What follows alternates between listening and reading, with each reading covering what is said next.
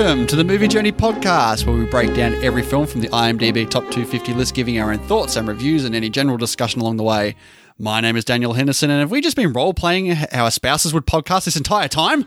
And I'm Dean Jeffrey, and I clearly haven't been eating enough late-night noodles. And today we're breaking down Faying Niwa. What? Fuggy Niwa? Oh, sorry. In the Mood for Love. Is that what it's called in Chinese? China? Hong Kong. Hong Kong. What's it called? Fuggy Niwa. Faying Niwa. Fa Yung. I think it's Yung. And it's not Niwa, it's Ninwa. I'm so glad you caught up with checking out my, doing some fact checking here. Do we have any Chinese listeners? Not anymore. Ah, yes, In the Mood for Love, which, you know, is what this film's all about, isn't it, Hendo? Just really getting you in the mood to love and be loved. Well, I don't know about you, but I don't want to spoil my opinions too early in the show. Oh, it's not like you to not go early, but before we get into In the Mood for Love, just a quick heads up, as always, we will be spoiling this movie from the get-go, so if you haven't seen it, which I imagine there's a lot out there who haven't, you've been warned. And with that being said, let's get into the mood for love. I'm in the mood for love, simply because you're near me. Funny, but when you're near me, I'm in the mood for love. So, In the Mood for Love, released in 2000, starring Maggie Cheung and Tony Leung, directed by Kar-Wai Wong, who actually did another film that you haven't seen yet, that you will be seeing soon. Chungking Express. I did see right. that when I looked him up. I was like, oh, he did that. I've got to watch that. That's a film. Yeah, did you know that when you picked it? No, I didn't know it until after the movie ended, and I actually looked it up. Well, there you go. So we've got cinematography by Christopher Doyle, who did the cinematography for Hero. Oh, Yeah, I know. It's a big movie for cinematography. it is. He actually had to leave when the production went over schedule, and they got in Mark Lee Ping Bin. So they are credited as dual cinematographers here. Yeah, you say took over because it did go so long overshoot, didn't it? It took like 15 months to film this film. Yeah, that's a very, very long time to film a, hour 40 film, which is predominantly set in, roughly the same locations with the same two actors. Yeah, from what I've been reading, there's basically next to no script of this film, and a lot of it is, impromptu or created by the actors, or the two principal actors and the director here. Did remind me a bit of, like, Before Sunset. Oh, Before my Sunrise. God. I was gonna say that. That's what this reminded me of. Before Sunrise. Yeah. Wow. All right, I'm glad we're on the same page with that. Originally, this film was supposed to be a much more obvious romance film that had the actors throwing out the witty dialogue at each other and engaging in several scenes of lovemaking. And eventually, the actors and directors decided to tone the mood down to the more subtle version that was released in the theaters. So they toned down the mood for love. I mean, it is a very toned down film. I got to say, when I picked it, I didn't realize it was G-rated. Going in, it's been a You were while. shattered. It's been a while since I've seen a G-rated non-kids film. You sort of don't expect it. Did you let yourself down when you're like, all right, for our 69th breakdown, we're going with a G-rated film? Subverting everyone's expectations. I think you were right when you said, like, why didn't you pick The Handmaiden? So In the Mood for Love premiered at the 2000 Cannes Film Festival on the 20th of May, where it was nominated for the Palme d'Or. It actually lost to a film that we've done a breakdown on before. Do you know what the film that is, Dean? I could give you 10 guesses and you'll never get it. Oh, really? Edmund.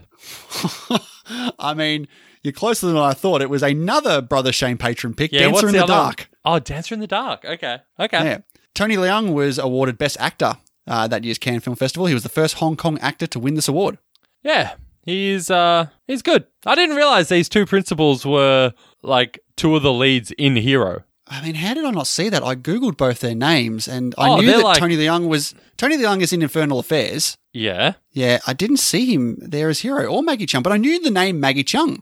Yeah, she plays Flying Snow, which is the, not the young girl, the woman in Hero. That makes perfect sense. I knew that name from somewhere, but how come that didn't come up? And he plays that main man. Like, it's not obviously Jet Li, but the main other guy. The King. No, not Oh, the no, king. the other guy. Yeah. Okay. That makes perfect sense. Jeez. All right. Look at you throwing in some trivia here for a change. I mean, apparently these two are in like a ton of movies together. This is Like like what? their thing. Yeah, Tony Leung plays Broken Sword in Hero. Man, I want to watch Hero so much. Maybe I might pick it later on For what? for a breakdown. Is it in the top 250? Yes. Ah. Oh, I mean, actually, it might not be anymore. I know it was. I'm actually going to check this now. It's got a 7.9. It is Okay, then it doesn't. It is not in the top 250. I did not think it was. It was. It used to be. Okay, that's going back some years though. Yeah, back when I was like 15 and had every poster of the top 250 on my wall. I remember having a little hero poster on there. So the original idea and inspiration for the film stemmed from a Japanese short story concerning two characters who often walk by each other in a stairwell but do not converse. And in that story, the characters ended up committing suicide. Yeah. Much more bleaker ending. I mean, it's very bleak. And for them not to talk, yeah, sure, it might have been inspired by that, but it's hardly based on when you have the main characters not talking. I think it's a very different source material. So did you notice the changes in dresses all the time? Oh, I made an important note. The costumes are fantastic. She basically wears the exact same outfit every single time we see her with a completely different design on it. It's fantastic. Absolutely. It's great. She looks very, very good. There were 46 dresses in total, although not all of them made it to the final cut. Ah. But this was released in Hong Kong on the 29th of September in 2000 with a runtime of 98 minutes. The original cut was 130 minutes long before 32 minutes were edited out to achieve a 99. It says fucking runtime 98 and then it says 99 here. Yeah, I know. You said 98 before. I was like, I'm pretty sure it's 99. Look at IMDb contradicting itself. 99-minute theatrical cut. I'm so glad they cut it down. I feel like it may have extended its welcome if it went any longer. I feel like the runtime here is tight in a good way. So you're saying that it hasn't extended its welcome here. Interesting. Maybe. Tagline: feel the heat, keep the feeling burning, let the sensation explode. That's a fucking G-rated movie. Yeah, that is a deceptive tagline. Jeez. You imagine some, pervy 15-year-old going into a video store one day in the mood for love, and it's got this tagline. Maybe the rating is in Chinese, and he doesn't realize what it is, and he sits down and watches this. It's like in The Simpsons when they go to see Naked Lunch, rated R, and he's like, I can think of at least two things wrong with that title. So I couldn't see any recorded budget for this film, but it did make worldwide just under $13 million. I have no idea if that is good for a Hong Kong film. I have no idea. Yeah, I don't know. Was it a success or not? But apparently it's supposed to be part of this kind of loose quadrilogy of films that is based around the sort of theme rather than the characters. There are two films that have already come out, and there's supposed to be one that's coming out this year as well. I think it was called Blossoms. Blossoms? Okay. I was going to say, is Chungking Express one of them? But no, it's not. I think the one that came out after this was called 2046, which is actually the number on the apartment of this movie. Yep, I think it is. I forgot the name of the first one.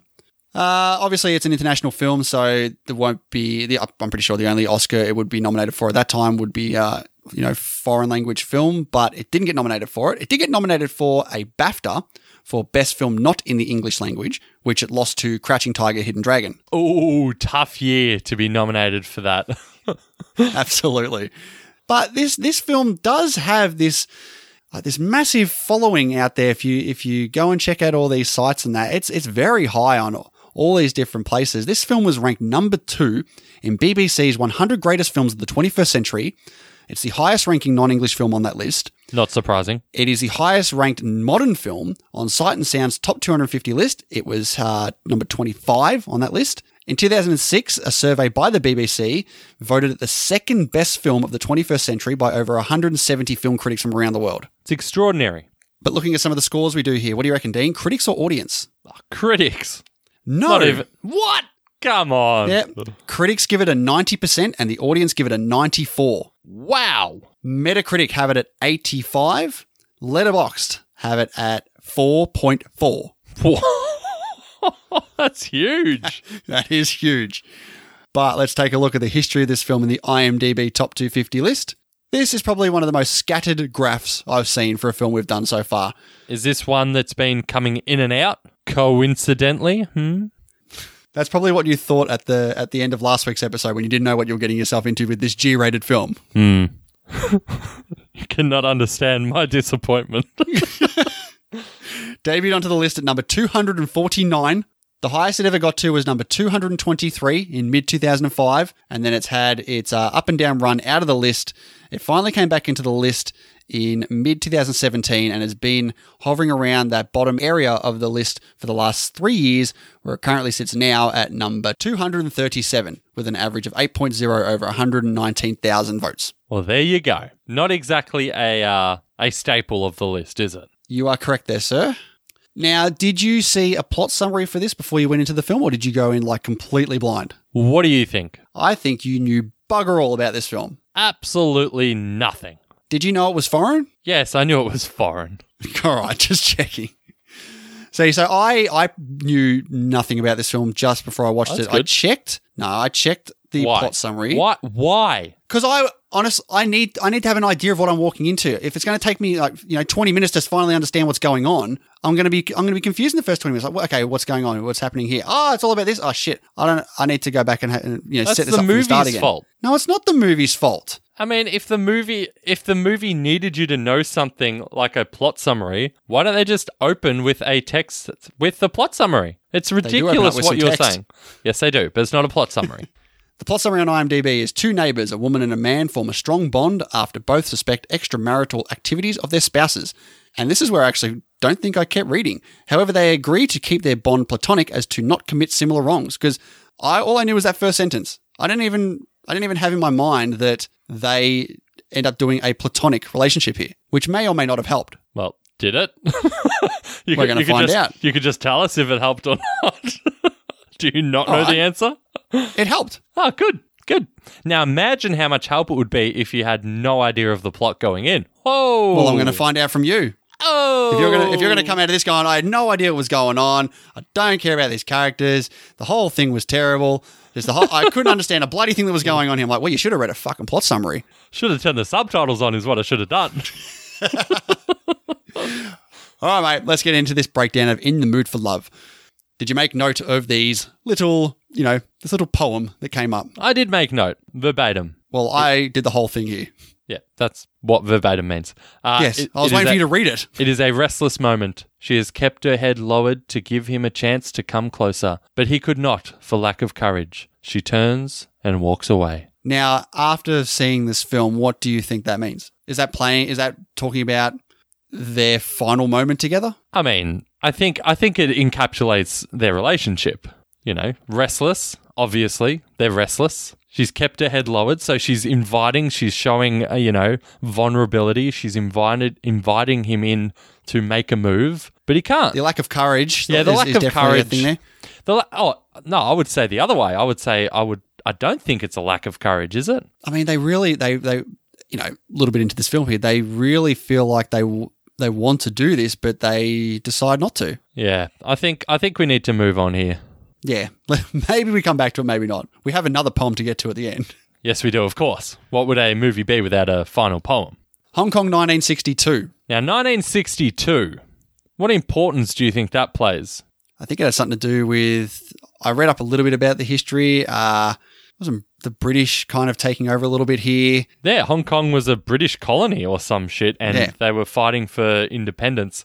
And things were getting restless, I think, closer to 63 as the film goes on. But I think it's just more emblematic of that right now it's not so, what word am I looking for? Prickly?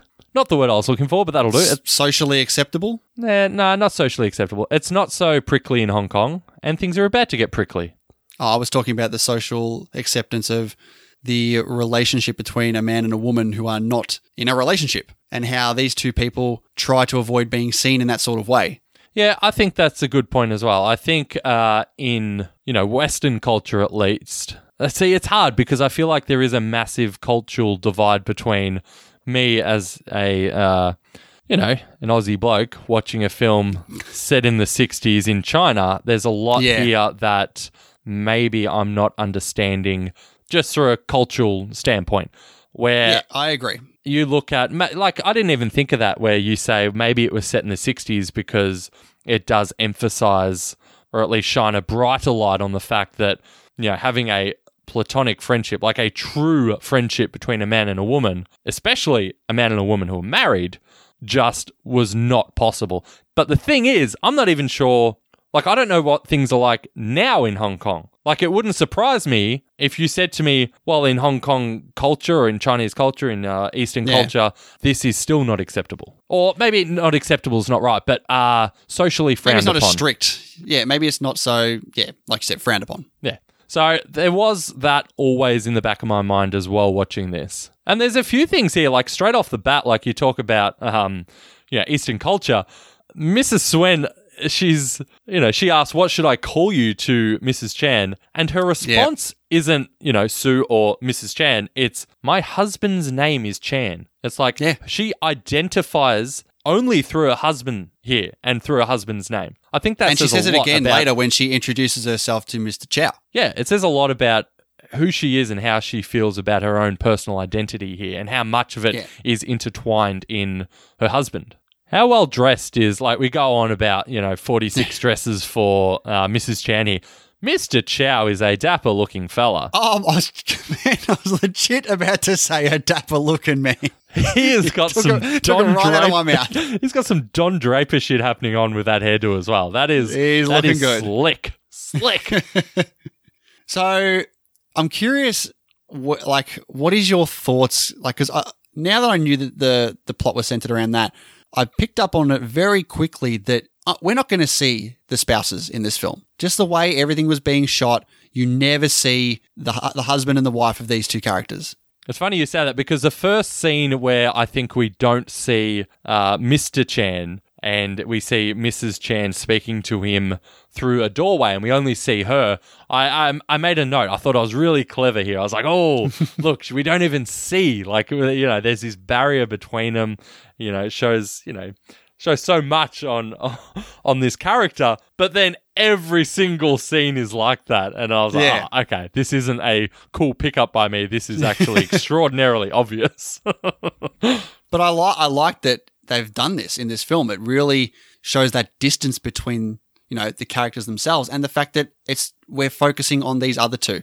Like, that we don't need to see a face to these other people. It's really the emotions and the relationship between, our main two characters. Yeah, they are merely figureheads here. It's funny because they're two of the four main characters in this film, and we never see them. They only exist as an idea, basically for the audience. There's an interesting way this film is sort of shot that I kept picking up on, and it seems framing. like it's like we're looking through them through something else. Like it's always behind something, or there's around the corner. There's something always obscuring the shot in the foreground with these characters, further in front there, and it does give that sense. Like, yes, we're watching something, but it removes them that extra step. Like, it really does feel voyeuristic almost, watching these people form a relationship. No, I completely agree.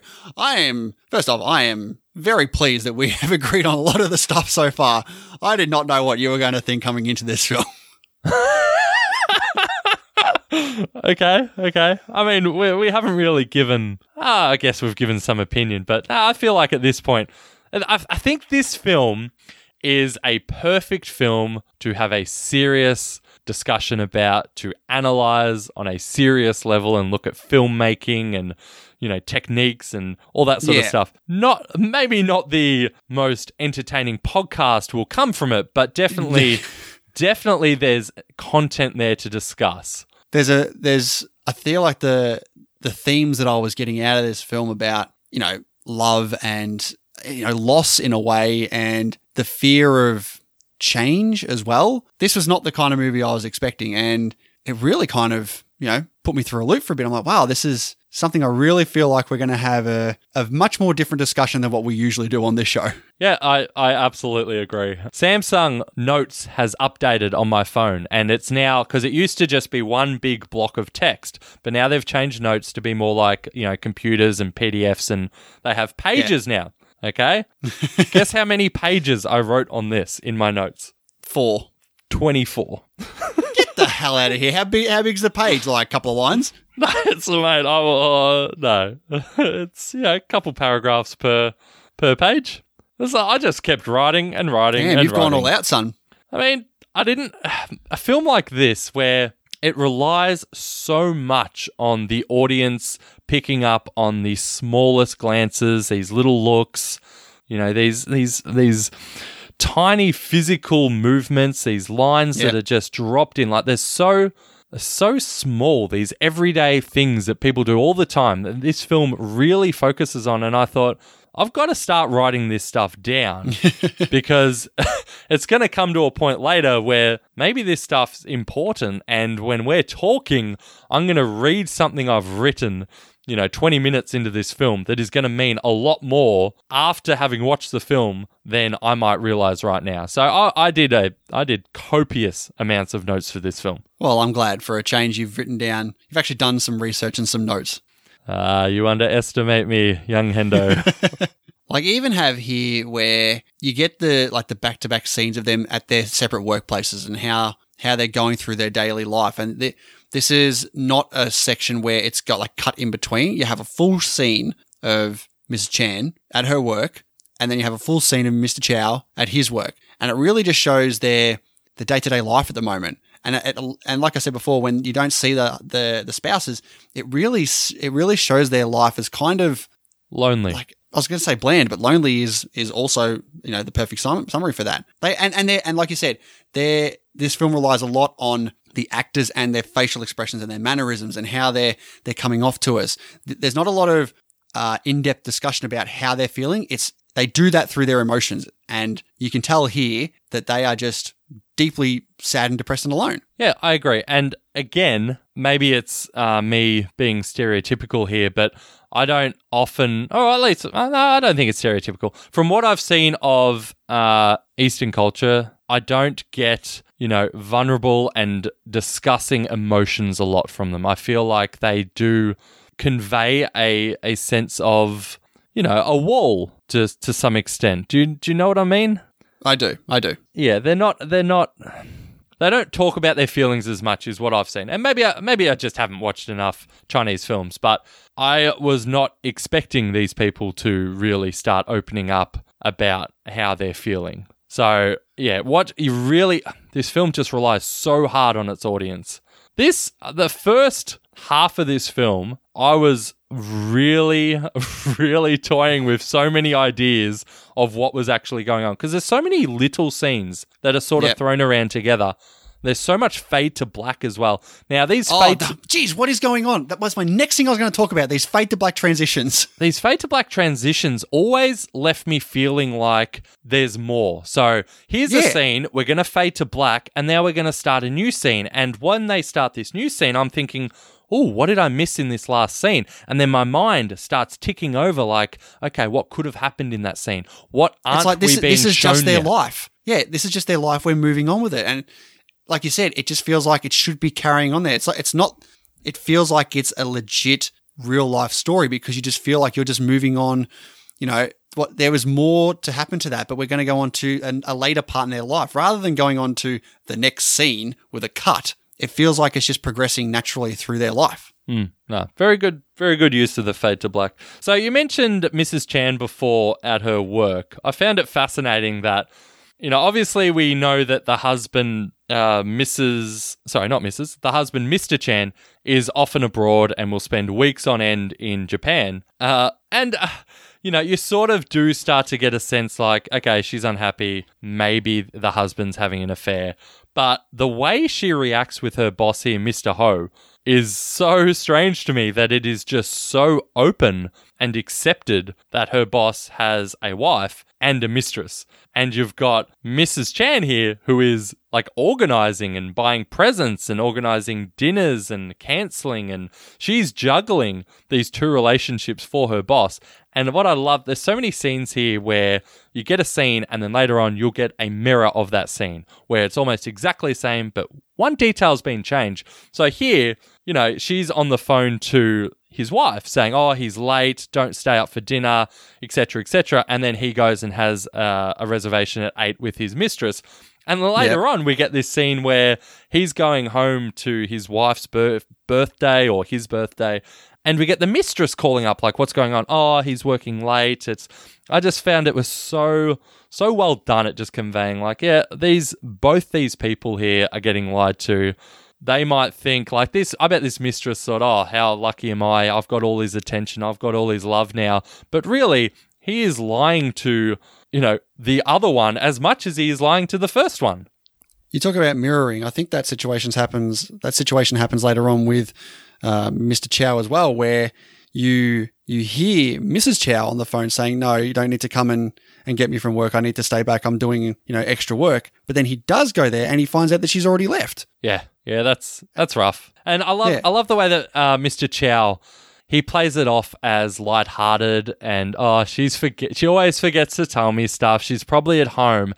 And then it's the denial phase. But then it cuts to him and he knows. Like, yeah. I don't think he's in denial. I think he's, trying to, show a socially acceptable, safe face and trying not to act like, you're being lied to by your wife. But I don't think he's in denial. I think he's well aware that he is he's being played a bit here. I think we get roughly around this point here. We've got basically, is it the first and only meeting of the interaction of Mr. Chow and Mr. Chan when he's talking about the rice cooker? Yeah, I think it is. Pretty sure like there's some definitely some subtle hints here. Mr. Chan already saying that he's already spoken to Mrs. Chow about this. Like, oh, okay, you've already spoken to my wife. Interesting. Yeah, and he does come across as not overly impressed that this other man has spoken to his wife. Yeah, and again, that's what we talked about. That's, how it was. I guess this is how it was back in the 60s. Like, is it the social norm to be talking to someone else's wife while the husband is not there? But then again, I was going to say, because I don't think, have Mr. Chow and Mrs. Chan spoken yet? Yes. They have. They speak when they move in together because they have the confusion over magazines and whose items belong to who, because they move in at the exact same time, of course. And they were also just talking before about getting the rice cooker before this exact scene. Yeah, but I think this scene here with Mr. Chow and Mr. Chan, you do get, you get a line from one of them saying, oh, Mrs. Chan's already paid him, didn't she tell you? So you get communication problems here already from them. Yeah. But now we're introduced to one of the few characters who aren't, Mr. Chow or Mrs. Chan. Ping. He's a bit of a different character. He's definitely portrayed in a different way as well. Yeah. I do like... He feels like a more down-to-earth bloke than these other very reserved people that we follow around. We get all the overly politeness from Mr. Chow and Mrs. First of all, were you confused on which one's Chow and which one's Chan? Not when I was putting up my notes, but when I'm trying to look at them and talk, I'm like, I'm getting a little confused. But you see here where Ping is just like talking to Mr. Chow about how he's left his hat there so he can strategically go back. Like, are we watching Seinfeld now? Like, what's going on here? Sly dog. And it's a funny line he actually says to Mr. Chow here, saying that Mr. Chow's wife, so Mrs. Chow, is so lucky that she's so attractive because she doesn't need to worry about Mr. Chow cheating, because you wouldn't cheat on someone that attractive. And it's just like, God, is infidelity so rife here that being concerned with cheating is almost the default setting for these married couples? Well, like you said, there's already big open discussions about having a mistress, like it's just a known thing. Yeah, no, you're right. What did you make of all the slow-mo different scenes going on? In particular, the scenes where they're crossing their paths, going down to get their noodles. Yeah, absolutely loved it. I felt it broke up the slow pace that we had seen prior, which is ironic considering it's breaking up slow pacing with literal slow-mo, but that music, that violin score is phenomenal. And the way that builds up with this slow-mo, like every time it hit, I was so like excited, like, ooh, what's going to happen? And ultimately, fuck all happens every time, which is, the way of this film. But it's so engaging because there's so little happening on screen. Every little thing that does happen is so magnified. Okay, I was going to disagree with you when you said that nothing happens, but when you're saying because so little is happening, it magnifies the actual small things that are happening to make them larger, that is absolutely true, because all I'm thinking of is their first walk past each other with that tiny little glance, and it's so noticeable, and then the next time when Mr. Chow is up at the top of the stairs and Mrs. Chan is getting her noodles, and you can just see like the glimpses and the turnbacks and the double takes that they're giving each other. It, like, little things are magnified so much in this film to where they become so significant. Yeah, no, you're absolutely right, which is such a strength of this film. One thing I want to talk about is time in this film. What did you make of the time structure? I started to just go off the different colours of the dress. Yeah, she has a different dress each time, so that's sort of hard to go off. Okay, I didn't realize that she had a different dress every single time. So once I started to notice, her dress is different. Oh, this is a new time. This is a new night. Perhaps this is like there's a scene where they're in the restaurant and then they cut to they're in the car and it's a different dress. I'm like, oh, this must be another night. Yeah, I have a confession to make. For a half decent amount of time, I toyed with the idea in my head that this film was not being portrayed to us chronologically. Oh man, if it wasn't chronologically, this is even more of a mind nut. There were a number of scenes where I felt like the relationship between Mr. Chow and Mrs. Chan was, you might have a scene where they're, very familiar for them, but then the next scene, they're like strangers again. And I was watching it thinking, is this out of order? Like, are we watching something that is actually not as it's presented to us? I really hope you understand what they were doing. Yes, I do. Okay, and we'll get to that. Yes. But at this point, I was concerned with... Not concerned. Concerned's not the right word. I wasn't thinking it and was hating it. It just made me like this film even more, that I was so invested at this point that I started toying with these sort of ideas. I mean, what other films do you watch where you're not sure if it's chronological or not? That's actually true. Like, you can pretty much tell just by watching certain movies, like, okay, you can tell this is out of order. This one here, you honestly... I could see your point of view there, where you would think that it's out of order because of the way they're acting, and we obviously know why they're doing that, and we start to pick up on that pretty quickly coming up. But I got to tell you, even though I knew what they were doing, there was several scenes where I genuinely was confused if it was actually them doing what they were doing or if it was back to like real life. Yeah, I agree. And some of those scenes are the best scenes of the film. But yeah, they're like little things I thought were really good ways for the filmmaker to show the audience that time had passed. For example, when she does first borrow this magazine off him, we next see her returning it. But she doesn't return one magazine. She's now returning a pile of books. So we know that, okay, she's borrowed this, she's returned it, she's borrowed more, she's returned them. She's at the point where she's borrowing like 6 books at a time now. So they've obviously had many, many more interactions together and their relationship is progressing. I thought it was fantastic. I was just these little things where you notice it. And it's almost like you get a sense of like, oh, I got that. Like, I picked up on this little thing. Like, I don't need to be told in no uncertain terms what's happening here. A date on the screen. Yeah, I really did enjoy that aspect of this film. And here, like, we see a phone conversation here with Mrs. Chow and Mr. Chow, obviously. And what I love about this scene is, again, it's another mirror of an earlier scene where in the first scene, we've got this big round or sort of semicircle or half circle here, which frames Mrs. Chow, and we only see the back of her head. Okay, she's talking to Mr. Chow, and we don't see her face, as we've discussed prior. But now we get this phone conversation with Mr. Chow, and it shows the exact same shot. She's not even in this shot now. She's been removed from the narrative here visually. It's so powerful. I love how in-depth and thorough you've gotten with this film. You have not done this in a very long time, I must say. I couldn't help myself, man. Like, in case you haven't noticed, I got really into this film. No, I'm liking it. I'm really liking it. We get Ping back here telling his, degenerate gambling story to Mr. Chow. And this is a legitimately funny scene here. He goes to a whorehouse and gets credit. like they took his ID and now they're flashing it around the place. Oh. But even still, he's like, yeah, I had $2 left. So I went to the whorehouse. Like, well, hang on. He's only had some noodles for lunch today. He's gone over to the whorehouse with his last $2. But it's here where, if we weren't sure before this, we're definitely sure now. When Ping tells Mr. Chow that he saw his wife walking down the street yesterday with some guy. And again, we get the same response from Mr. Chow. Like, it's probably a friend. It's fine. But I think it's interesting that we don't see his face in this scene. We just see the back of his head. Like, it's like, we don't need to see his facial reactions and his emotion to this right now. It's more just about him, like you said, brushing it off. Like, okay, it's probably nothing. Let's move on.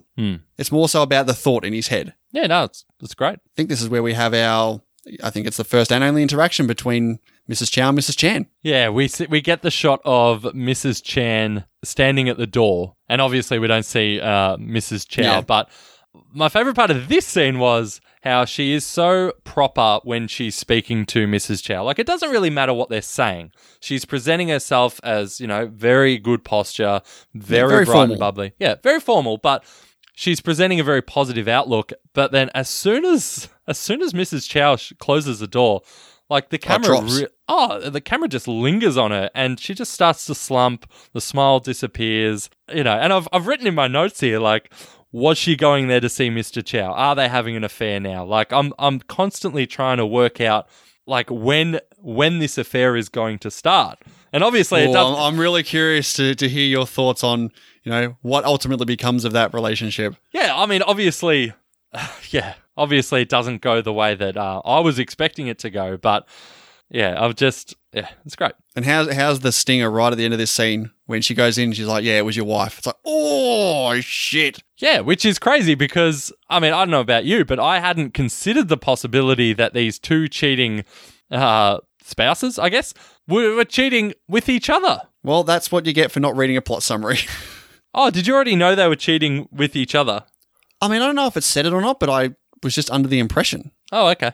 What does it say here? No, I don't think. Oh, it doesn't. No, it doesn't.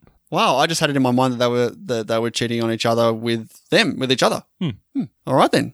And again, we get this tiny scene here where we see Mrs. Chan just crying in the shower, like a really sad shot. And then we cut to a married hand knocking on a door, and wedding ring very visible, fade to black. And there's all these little scenes they just throw in, just help so much with the mood and atmosphere of this film. The close-up of the hand with the wedding ring, they do it several times in this film to great effect. Yes.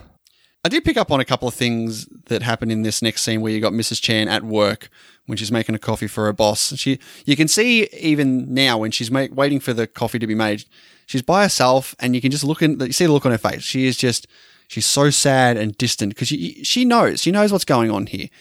And some of the stuff that gets talked about here, the fact that she says to her boss something about I think it might have had something to do with maybe the tie, when she says, you notice things if you pay attention. And I feel like that's really calling back. I think she knows at this point. She must know at this point about what's going on. And because of this, what she's saying, she notices these things. If you're just paying attention to what is actually happening, you'll know what's going on. Yeah. And this is another good scene here because, like, you got Mrs. Chan here, who we've already seen her be very open with her boss, Mr. Ho, about his infidelity. But this time it's different. Like, she tells him that Miss Yu, the mistress, has sent this gift over. And there's now this very awkward moment between her where I think that Mr. Ho now picks up that Mrs. Chan all of a sudden is not as okay with this as she was previously. Now that she's knowing that it's happening to her as well. Yeah, she's in the wife's side now. She's thinking about how is this going to be affecting his partner. Yeah. There was a line that she said here as well that I made a note of, and I wasn't sure how this was going to go. Like, was this a subtle drop at how this film was going to end? When he comes out and he's changed his tie, and she's like, why'd you change it back? And he says, the new one was too showy. I should stick with my own. And I'm like, oh, is that like a subtle hint to how her mind? Yeah. I think it is. Like, okay, Because I didn't know how this was going. I'm like, oh, I feel like this is, a little red herring here. Yeah, it's definitely. Oh, you thought there was some foreshadowing, eh? It's definitely saying more about how, he's not really talking about a tie, obviously. No. He's talking about, his new hotness, his new you. And, she's too showy, needs to go back home, needs to see the wife. So we get the second of the big slow-mos here where they're getting their noodles. This time he actually waits at the top because of the rain. Have you ever waited in the rain, waited at a certain place to wait for the rain to stop before you continued on your journey? Yes, I have. I was 14, maybe 15, and I was walking to my friend's house, as I often did, and the rain was so heavy, unbelievably heavy. I wasn't even that far from him. I stopped, and I found cover and tried to wait it out. Did you have to wait long? I mean, I have no idea, but it's I'm still there. I see what you're saying. What was it? 2 days ago in Australia, where we are now, in Melbourne, it rained for 12 hours straight. I reckon. It was non-stop. And my front and backyard were almost flooded, basically.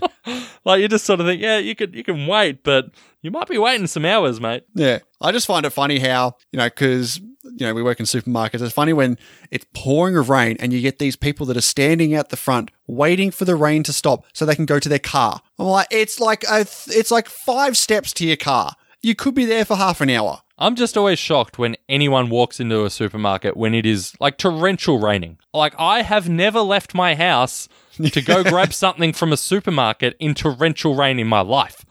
Okay, I just don't do it. And it's weird, sometimes with supermarkets, you sort of, basically, the easy way of looking at it is, if it's really hot, then sales will be better. If it's raining, sales will drop. But sometimes it goes the other way, where if it's raining, there's nothing else to do, so they come to the supermarket. Shop. Yeah. I have never had the urge to leave my house whilst it's raining. I'll give you a hot tip. But no, after this slow-mo scene, we do get Mr. Chow and Mrs. Chan. They're going up to the rooms now, and Mr. Chow comments, maybe a bit rude. Gee, I haven't seen your husband in a while. Yep, could have said it a bit more better. Yeah. But she retorts, I haven't seen your wife in a while either. And his reaction, his response, oh yeah, her mother's ill. Even he doesn't believe what he's saying here. The look on his face is he can't even convince himself. Yeah. But again, at this point, she goes in and refuses dinner with Mrs. Suen or Mrs. Koo, whoever they are. She does that a number of times. She refuses to socialize with them. Now, does that have anything to do with them or just her state of mind at the moment? I don't think it has anything to do with them. I think it's 100% on her where, is she of the mindset where she doesn't deserve to be happy, or she's just so sad and depressed that she will not enjoy an evening with other people? Maybe she's starting to see, Mr. Chow now, and gossiping plays such a major role in, the outcome of their relationship, that maybe she wants to avoid contact with other people because the less she sees and speaks to them, the less ammo she's going to give them, or less chance that she'll have a moment of slipping up and saying something she shouldn't. Yeah. Which is ironic because really, she almost has nothing to hide. No, but it's just that the way it is back then. Yeah. But they do go out. Yeah, now we get this restaurant scene, which is definitely a turning point for them. Yeah, so much so that it's my Excellent!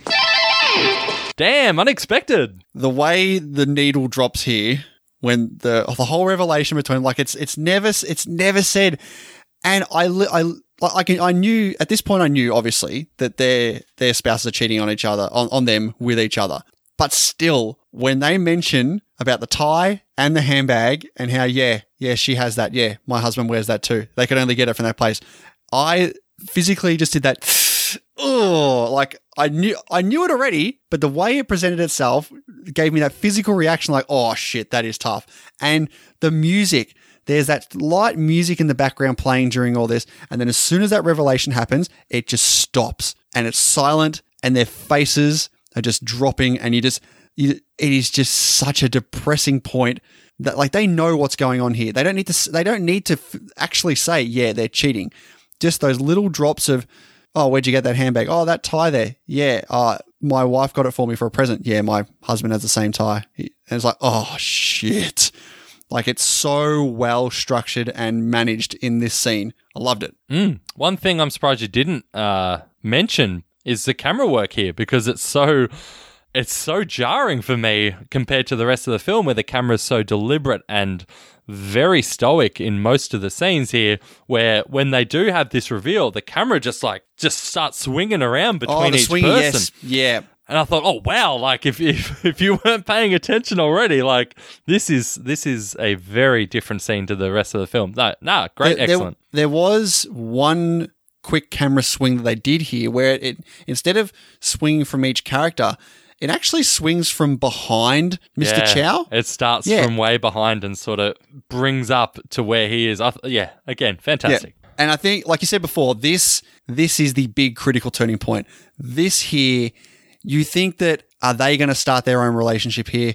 No. They start to imagine who would have started this, how their spouses would have instigated this relationship. And I thought that was incredibly fascinating. This is incredible. I mean, before we go to that scene, we do have another tiny scene here where we just see them walking at the street at night.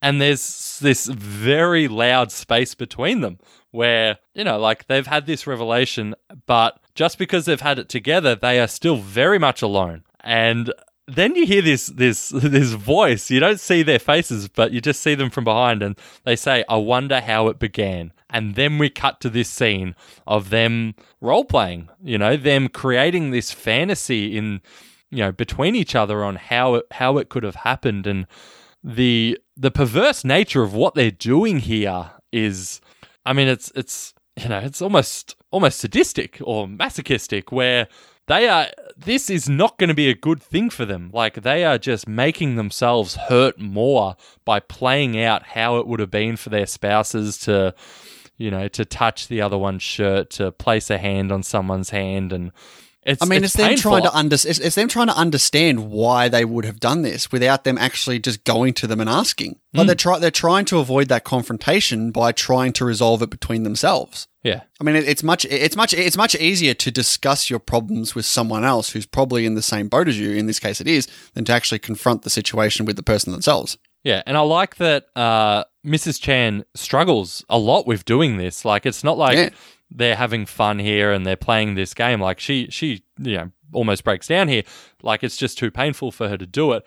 And then, they sort of say, what does it matter who made the first move? It's already happened. Yeah. And even here where they're out to dinner again and she's ordered him a steak because that's what her husband would have had, and puts on the spicy mustard because she likes to eat that.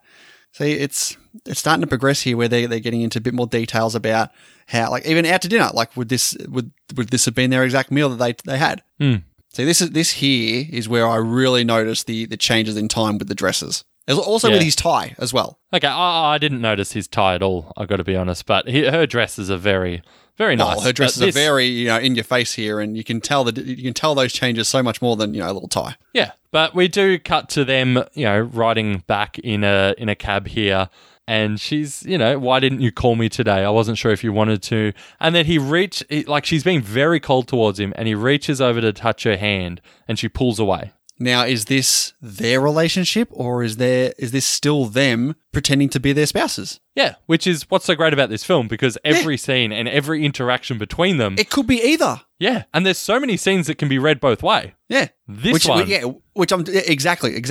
There's so many of these scenes where you cannot tell if it's them reenacting the spouses or if it's actually them. And sometimes that can be a bad thing. I can't tell what's going on. But this is perfect because it makes sense either way. Oh, okay. So you're not saying sometimes in this film it's a bad thing? No. Yeah, in other films. Yeah. I completely agree. But again, I sort of feel like as the movie starts now, more and more of the scenes are them role-playing, and as their relationship progresses, more and more of the scenes are them in real life. Or maybe they might be playing under the pretense that they're playing other people, but really that line of what's real and what is an act has blurred beyond recognition. But this scene here where, as I said, she pulls her hand away. There's a scene later on, the exact same scene. Perfect. Yeah, perfect. And exactly the same. She reacts the opposite way. She holds his Yes. hand, and they have this moment. So I love the symmetry here.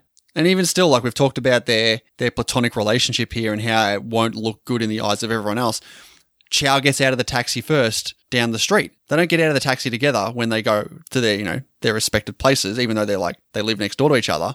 It just, you don't want to be seen as that kind of relationship here. Yeah, naturally. And again, this would be how their spouses would have done it when they're going Yep. back.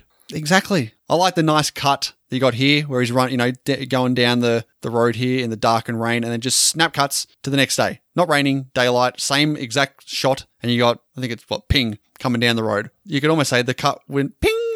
Yep. Good one. I mean, got to get a little joke in here, don't we? I mean, and little it was. A little. It's a nice little. So they start talking about marriage here, Mr. Chow and Mrs. Chan. Mr. Chow, very depressed, very negative view on marriage here. Says everything changes when you marry. You lose all your freedom. All your decisions need to be made together. It's a very sad outlook on life. And she instantly agrees. Like, it's not even like, oh, okay, that's interesting. Yeah, I guess it's like, she's just like, yeah, I agree. Yep. I think you can actually see a bit of natural progression of their actual relationship here where Ping comes up and starts talking to Mrs. Chen about how Mr. Chow is feeling ill and, he very specifically wants some sesame syrup. And then it cuts to Mrs. Chen making a ton of sesame syrup. Like, she cares for this guy and she's doing this sort of stuff to help him, especially when they talk to each other later and they mention the sesame syrup and she was like, oh, I was just making some anyway. It's like, yeah, righto. She says it was a coincidence. What a Yes. coincidence. And they actually use that word coincidence a lot in this film. I found it interesting. There's a big chunk of the film here where they're basically stuck in the room because Mrs. Wen and Mr. Koo and all that are playing mahjong all bloody night. Yep. And they can't leave. Well, she can't leave. That's the thing. They can't even be seen in the same household together. And it will look super sus that she comes out of his room. Yeah. It's funny that she says later on, I should have just walked out. Like, I should have just said, yeah, I was, dropping books off or whatever she says. And it's right. Yeah. But it's just that idea in their head that they can't be doing this, even though they're doing nothing wrong. Oh, now we get this scene, which I've marked as possible excellent in my notes. Fantastic scene where we get a man's back and we get Mrs. Chan talking and asking her what we think at this point is her husband. Because again, it's framed in that way where we don't see the husband's face. So when we just see the back, we're like, okay, this is us not seeing the spouse. This is how we're going to see a scene like this. And she's, really drilling the husband, like, be honest. Do you have a mistress, etc., etc.? She says yes, and then we see him, and it's such a shock. Like, for me, I didn't expect it. It's Mr. Chow, and she slaps him. Okay, this is what I had in my head as I was watching this. I thought that this was Mr. Chow, and this was real. What, right now? Yep, she was actually having a go at him because he has turned out to have a mistress. So when she gives him the weakest slap, I'm like, well, this is a bit underwhelming. And then it's like, shit, they're still practicing, they're still reenacting. Like, it's like, shit, they bloody got me. Because he says if he admits it outright, you got to let him have it. Yeah, exactly. I was like, oh, damn, this is good. And she breaks down. Like she breaks down. It's her genuine reaction. Yeah, she breaks down. She says she didn't expect it to hurt so much and cries in his arms. Like, so much of this film's essence is on display in this scene. Like, their marriage is just torn by lies and deception, lack of communication, finally, followed by this reveal. But, I don't know, it sort of takes this route of being much more mature and honest. Like, yes, she knows deep down that her husband's cheating, and yes, it's not really her husband saying these things, it's Mr. Chow, but it still hurts her so much. I also think it would pain her to see Mr. Chow saying these things because she's starting to get feelings for him too, I feel. Yeah. And to see him, almost become what her husband is as well, I think she'd struggle with that as well. Like, if I pursue this relationship, is this where this relationship is going to end? Because I've just seen, this possible future for us. Well, you're all over it today, aren't you? I have you my did days. You did actually miss a couple of scenes that I had some notes for here. You skipped over a little bit here. The close up of the shoes as she leaves the place finally. Yep. I didn't know if that was going to come back or not. It comes back in a good way. Comes back. Did you? You obviously had to have noticed the large amount of red in this film. Yes, there was a lot of red. Especially around this area, especially because we haven't mentioned that this is the point where Chow says he's going to rent another place to work on his stories, I believe it is. Yeah, and it's interesting because I was in my research, I found that the director here said that the movie Vertigo inspired him heavily here in regards to the use of color, and I thought even the use of green to represent envy and jealousy, I thought was prominent as well in many scenes. Not going to lie, because I knew we were going to probably talk about a bit of color here. That's the first thing I went to. Our last time we discussed color in this way was Vertigo. Yeah, and look how well that went for us. Hey, we're much more matured with age now.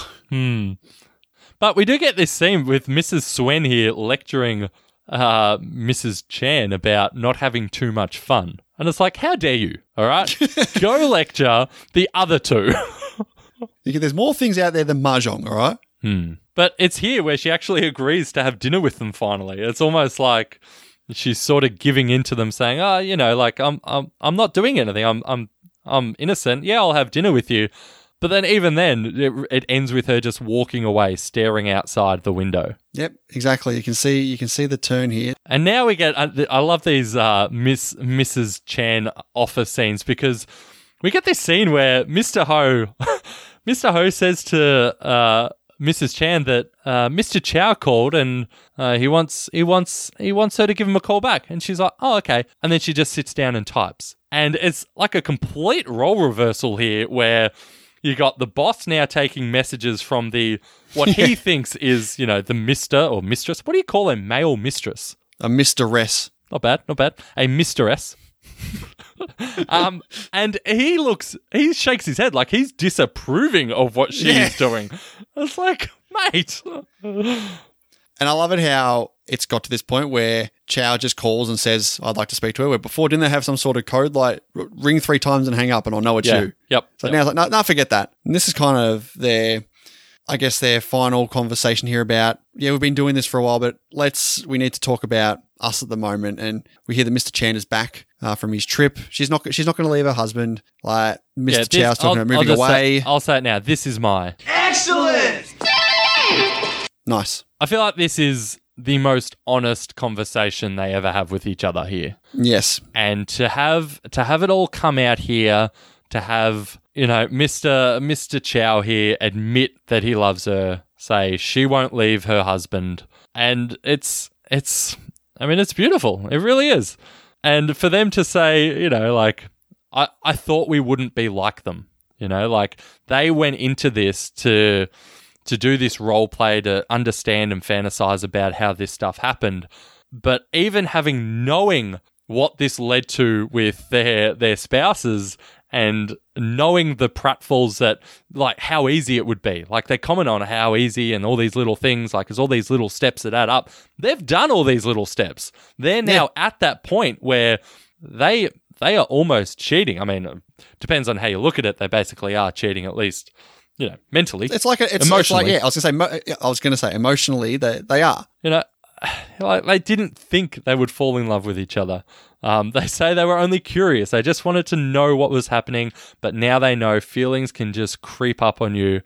And now they do one last role play. You know, they say that because they're not actually leaving each other now in their minds. They're not actually breaking up their relationship, but they want to role play their own goodbyes to each other. It's amazing. And she breaks down. Like she gives a stunning performance here. Like her just sobbing, shaking in his arms. It moved me. And there's that same shot again of holding the hand, and this time it's reciprocated. Yeah. Good shot here as well, where you got the two of them sitting on the opposite side of the wall as it pans through the wall to the other side where they're sitting there. Yep. That distance is back between them. So why do you think they don't just leave their partners and be together? I mean, is it an honor thing? I think that's what it is. I think that the whole point of this is they do not want to become the people who hurt them so much. They do not want their love to be tainted with this, this vile beginning, this emotion that is like their love will forever be coupled with the pain of their previous marriage. I just think there's so much, even though they long for each other to varying degrees, they just can't ever get past that step where they've started this, in a way to understand these, their partners who are cheating and who are mistreating them and the lies, and they can't get past that. And I think also there is that cultural separation as well. Yeah. Very good. Then we get a time jump, which I wasn't expecting. See, now this is a play on time for sure. This scene where you got Mr. Chow in his new place, he comes in and he's a bit curious about the place, like something's missing. He sees the red lipstick on the cigarette. Yeah. He has a go at his, landlord, I guess, that something's missing. It's Ping he has dinner with, isn't it? Yeah, he has dinner with Ping, but it's more. We're not at that point yet. This scene here with the lipstick on the cigarette, this is just one of those times where they're just missing each other, and there is the other time where that happens, but because after this we don't get the dinner yet. We get the phone call. Do you remember the phone call where Mrs. Chan calls Chow? Yes, that's right. And she can't speak to him. She's sad and alone. She's got someone on the other end of this phone who will be there for her, but she just can't bring herself to take that next step. This mentioning of a secret into the hole of the oak tree. Did you think this was going to come back in the way it does? No, I didn't. This scene is, it's perfect. I mean, this is almost my excellent. Not this scene, obviously, with Ping here, because fuck that guy. But the setup here, where it's so simple. Like he says, it used to be a tradition. If you had this secret, you couldn't tell anyone. You'd go into the mountains, you'd carve a hole in a tree, and you'd whisper it in the tree, and then you'd cover it with mud, and that would be your way to get over it, to bury it. And it's. I heard it and I was like, okay, this is relevant because he has this great secret and Ping is, egging him on a bit. No, I got nothing. I was like, okay. Yeah, do we want to get to that or before we do? Because it is the last scene coming up. So before we do, we again get another almost see each other. Mr. Chow visits just the missing old each place. Yep. And there's a lot of nostalgia about there. He's reminiscing about the old days. They're reflecting on their first scene. But, that era has passed. Nothing that belonged exists to it anymore. And then we get the news footage, which very unexpected. Yeah, a bit out of place. Yeah, I think it's just speaking to, obviously, to what was going on. The sign of the times. Yeah, sign of the times. The changing of the guard. And it's here we get Mr. Chow at the tree. He's touching this hole. And I don't know when you picked up on it, but yeah, it was when he's doing this, I was like, oh, here we go. And then when you just see the back of him, just this little man, this little well-dressed man just staring so closely, and you're like, what is he doing? And then it cuts to the front and you don't hear him. I love that there's no subtitles. You don't I love need to. There's nothing. You just see his jaw move slightly. You see the muscles in his neck going, and you're like, oh my God, he's burying, the love he had, he's giving up hope. It's gorgeous. And then we get that final text. Is that he remembers those vanished years as though looking through a dusty window pane. The past is something he could see, but not touch. And everything he sees is blurred and indistinct. And after watching that movie and you read those words, you're like, God damn. Yeah. Why you do this to me, movie? Yep. And that is it for In the Mood for Love. Any last words? All right, Dean. What is your final thoughts on In the Mood for Love? I mean, yeah, this film did blow me away. It did, in case you can't tell. It's such a touching film.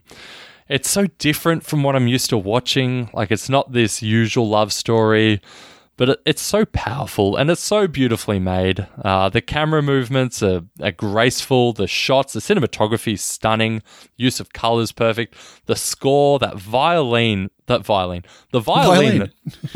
that is used so sparingly just makes the effect of its use so much more. I loved it. The costumes are great. But the way each character plays their role to the other, filling the gap created in their lives by their absent and unfaithful spouses, it's just fascinating. The culmination of their eventual love, his eventual clarity around those feelings, his secret that he carries with him, that he owns, that's his. I feel like it's like adaptation, where you got Donnie telling Charlie at the end, yeah, I knew they were laughing, but that was my love. I own that. I feel like that's what's happening here. Like, yeah, it doesn't eventuate for him. There's no big happy ending, but that's his. He owns that. I've said before, the short runtime, because it is a short film, it really does increase the feeling that every scene is important, and finding out later that this film was actually much longer and they cut like 30 minutes out of it, I feel like that was such a wise thing to do. And even though this is a slower paced film, the editing feels very tight. I watched it yesterday, Arvo. I've been thinking about it non-stop. I'm giving it 4.5 stars, Hendo. Okay, I knew you wouldn't go straight to a 5. I was kind of expecting a 4.5 there. Look, I really, really, really enjoyed this film. Much different to what we're used to. It's a very touching and very thought-provoking film. As you can tell, we've had a pretty decent discussion about this, something we haven't done in a very long time. Very minimal jokes that we've gone through here. I feel like the way this film has been shot and put together with the use of very interesting cinematography and music to couple with the feelings and emotions that these two characters are going through, as you just see their progression of not just their own emotional response to themselves and what they're going through, but them together as this potential, just general emotional relationship. There's very little words spoken about this, but it's just the mannerisms and the way they react to each other and certain situations that you can just tell. You know exactly what's going on in their head. The way this story plays out with this really ingenious way of not just going straight to this, yeah, we're going to do this relationship. It's trying to understand why this has happened through recreating these roles. It's fascinating. And the way that it presents it so that sometimes you can't even tell which is which, and it never gives you the full understanding as to what it is. It leaves it up to you, to your imagination, and what you feel like is going on based off the emotional response to the characters that are what they've been going through so far. It's a stroke of genius. Like, this film, is genuinely great. I'm giving it 4 stars. Come on, Hendo. Yeah, I'm giving it 4 stars, but I could easily watch this again, and I could easily see it going up again. Yeah, I'm in the same boat. I was the best because the crowd loved me. All right, Dean, where is In the Mood for Love going to sit on your rankings? All right. Okay, I'm looking at my list. I'm looking at my 5-star films. I'm looking at my 4.5-star films. And this is as close to a 5-star film as I think I have on my list without being a 5-star film. So I'm going to put it as my highest 4.5-star ranked film. So that puts it above No Country for Old Men, above The Wizard of Oz, but below Terminator and The Lion King. I'm putting it as my new number 24. Very good. I am also going to start at the top of my tier list here, my 4 stars. It goes up against The Thing. I'm going to put it lower than The Thing, but I'm going to keep it higher than The Wolf of Wall Street. So for me, In the Mood for Love is my new number 42. Very low. All right, before we get into the back half of the podcast here, just like to give a shout out and say that this podcast is brought to us by our awesome patrons over the last couple of years. These guys have been fantastic. We've got over 100 episodes over there now, Dean. We've just kicked over episode 100. Yeah, they've been fantastic, and they've really kept us motivated, on our toes, making sure we're not slacking off over there. But they've been great. They've just the support we get from them still blows me away now, and it's very exciting for us. Yeah, we're near the end of our David Fincher series. We just finished off with Social Network last week, and we've got The Girl with the Dragon Tattoo coming up. Bit of a different film. I mean, different, yeah, dour, unusual. Doesn't mean it's bad, though. Could be good. Who knows? We'll find out coming up. Absolutely. Yeah, so if you want to join the patron crew of the Movie Journey podcast, we've got many different episodes going on. You get the opportunity to pick movies for us to watch, different series we've got going, lots of polls going on, early access to the main episode. head on over to patreon.com/themoviejourney and check out what we got to offer. All right, mate, let's get back into it with our next segment, which is, of course... We may still have mail. Mail. Here it is. And this could be it. Where we have our aforementioned patrons give us some reviews on the film. So our first one here is from our awesome patron, Mr. Chris Beardsall. In the mood for heartache. Based on the overwhelming praise this film gets on Letterboxd, I must say, it's a tad overrated. Having said that, Walk Hawaii has crafted a film with so much tension and with an overwhelming feeling of longing, it can be hard to get through at times. The two leads are convincing in their roles, and the film has a beautiful colour palette to it. The score can be quite repetitive at times, and it hurts the film. I can see why people love it, and I'm glad I saw it, but I won't be rushing to do a rewatch anytime soon. Yeesh. Well, there you go. I'm not sure how I feel hearing such negative feedback on this film, Hendo. Hold that thought, Dean. Whoa! Wow. All right. Dear Movie Journey, next week, can you please select a film from the top 250 IMDb list as opposed to picking one from the bottom 250? Wait, what's that? This one's in the top 250 and it has a 4.4 rating on Letterboxd and a 94% audience rating on Rotten Tomatoes? Just kidding. Of course it has a 94% rating on Rotten Tomatoes. Rotten Tomatoes is a laughingstock, as is anyone that likes this movie. Oh, In the Mood for Love is the sort of movie that makes me remember the value 1 star and 1.5 star films bring to the table. For example, Bill and Ted 3. A 1-star movie. That movie could have been awesome if they didn't mess the thing up. It could have been 4 stars. It could have been excellent. Whereas this pile of dump was never going to be 4 stars. Dean agrees, because it was always going to be 4.5. Somewhere along the line, this movie's great aspirations of being a 1 or 1.5 star movie were abandoned, and the wastelands of half or 0 star ratings were embraced. This is one of the most boring movies I have ever seen. I didn't understand what was happening for 80% of the movie, but when I was able to stop my mind from wandering for a scene or two, I was greeted with the most tedious, insufferable dragging outs of nothing I've seen on screen. Like, with another movie, you would say, gee, they dragged out that courtroom scene, or they dragged out that subplot with the Mexican cartel too much and I was a bit bored. This movie, on the other hand, drags out scenes where the characters walk upstairs, or sit on a bed, or stand in a room, or look out a window, or eat food which is gross. What? The film's setting and locations are so bland, they're invisible. The conversations and romance is prolonged, snail-paced, and exhausting. This is not only the worst film Movie Journey have broken down to date, it is one of the worst films I've ever seen. I know I've seen worse, but man, I'd struggle finding another film this boring. 0.5 star. Oh my god. Wow. Wow. Wow. That is outrageous. 0.5 star. Oh, Shane.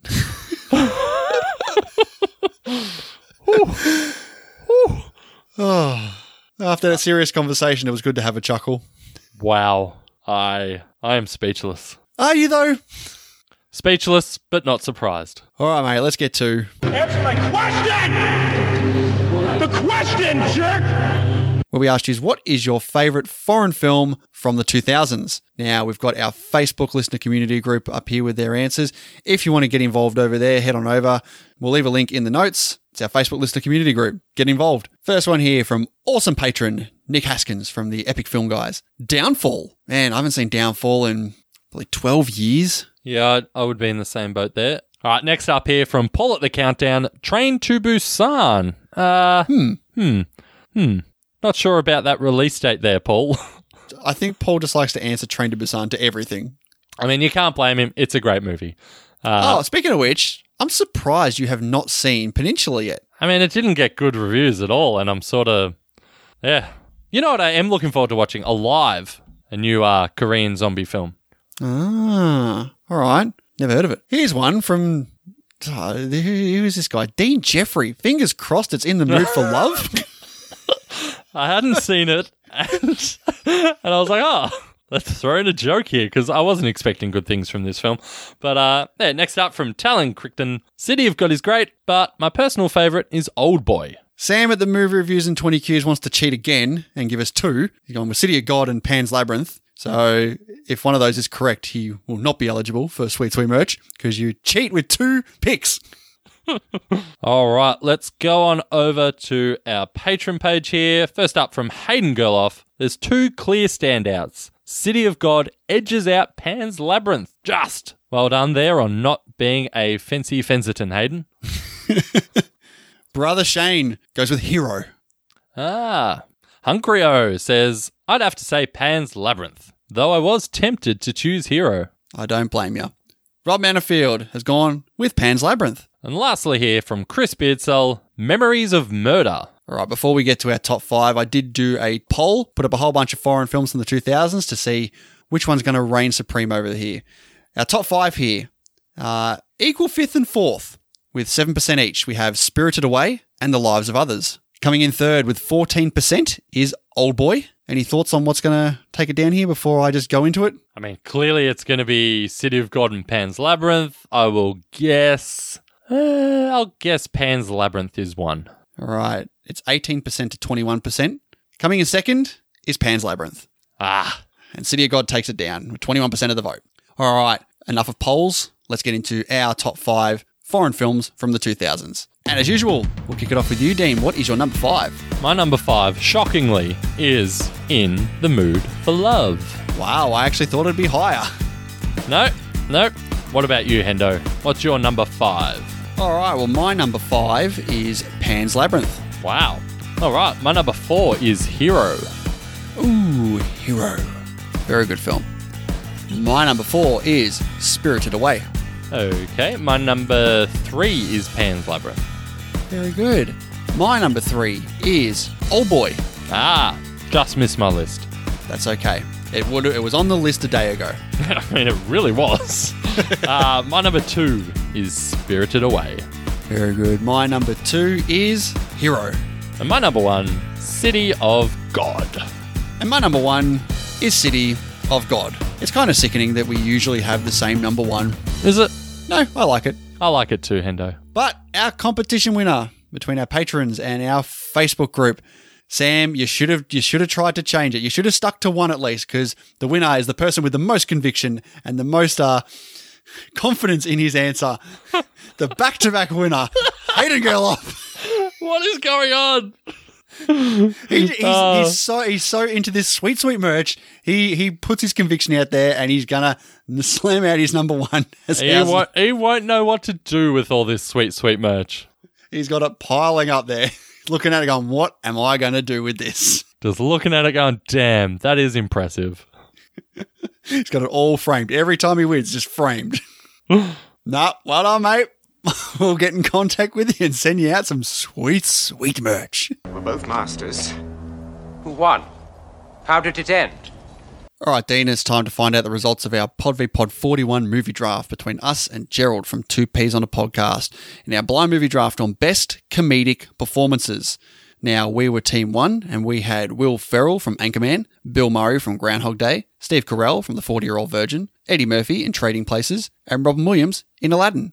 And Gerald was Team 2, and he had Jim Carrey, Ace Ventura, Pet Detective, Eddie Murphy in Coming to America, John Goodman in The Big Lebowski, Nathan Lane in The Birdcage, and Robin Williams in Mrs. Doubtfire. All right, let's take a look at some responses here. First one from Ben from Filmbusters. Trade out Jim Carrey and bring Murray into Team 2Ps, and that's a stellar lineup. I'll go Team 2Ps, even though Murray could probably carry Team Movie Journey on his shoulders. Next up from the Rough House podcast. This one was crazy difficult. Carroll and Goodman cancel each other out because neither belong here. Bit harsh. If Eddie in Coming to America was on Team Movie Journey, it would be a slam dunk for them. But despite Nathan Lane being a great call, Burgundy, Phil Connors, and Genie pull the win for Movie Journey. Awesome patron David Powell says, can't vote for Will Ferrell in this topic. It just feels wrong. How dare you? Plus, while 40-Year-Old Virgin is a great comedy, it's more the supporting cast that makes it funny. I guess he's got the same opinion as Gerald there. Yeah, I did think that was eerily similar.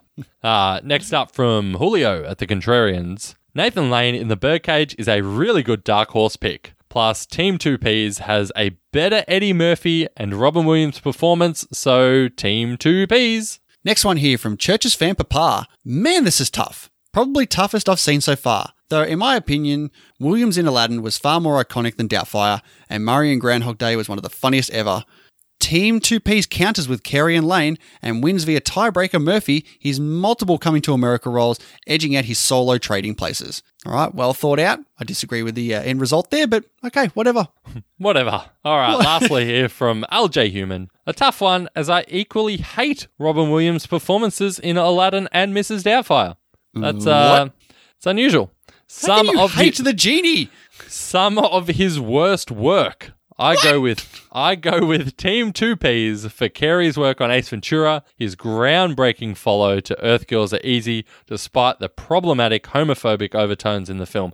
Earth Girls Are Easy. Not often you get a mention of that film. I don't even know what that is. Is it a space movie? Yeah, Gina Davis, Jim Carrey, maybe Jeff Goldblum. Okay, sounds okay. It's not. All right, off the list already. All right, thank you everyone for putting in a response. Let's take a look at the results here. And, well, if you saw the result of the Pod v Pod in real time, you'd probably assume we were going to win this. Because we did. 57% to Gerald's 43%. Bad luck, mate. Gerald continuing his streak here. Yeah, we'll give you some time to rest before we get you back on the show for another flogging. Fair enough. There's this tournament. Let the tournament begin! All right, Dan, we're into the final four of our Tournament of Champions. Let's take a look at these results. First match here is The Empire Strikes Back against The Dark Knight. And making their way into the grand final is The Empire Strikes Back, 57% to 43%. So bad luck to The Dark Knight, out in the final four. And the second match here, we have Psycho coming up against Pulp Fiction. And it was a bit of a runaway here. Pulp Fiction winning 64% to 36%. So our grand final match, out of all the films we've done, I think we've been doing this for over a year now, starting all the way back with the 40s. We did the decade films, we're starting with the 40s. We've got our grand final match, The Empire Strikes Back against Pulp Fiction. A good final two. Yes, I agree. So, what's next? All right, Hendo, I'm curious, how do you follow up In the Mood for Love? You follow it up with another film that neither of us have seen. Ooh, interesting. You follow it up with another foreign film. Okay. You follow it up with a black and white foreign film from the 50s. Okay. We are going with the number 221 ranked film on the list, Rafifi. Rafifi. Nice. Yes, I've heard very good things about this film, and I've been anxious to see it, and it just so happens to be on this list, so why not do it? Okay, I know absolutely nothing about this film, so cool. Hopefully it's as good as In the Mood for Love. Maybe it could be better. Always room for improvement. Okay. All right, that's going to do it for this week's episode. So, thank you very much, everyone, for checking out the episode, and we will see you next week for Rafifi. Bye.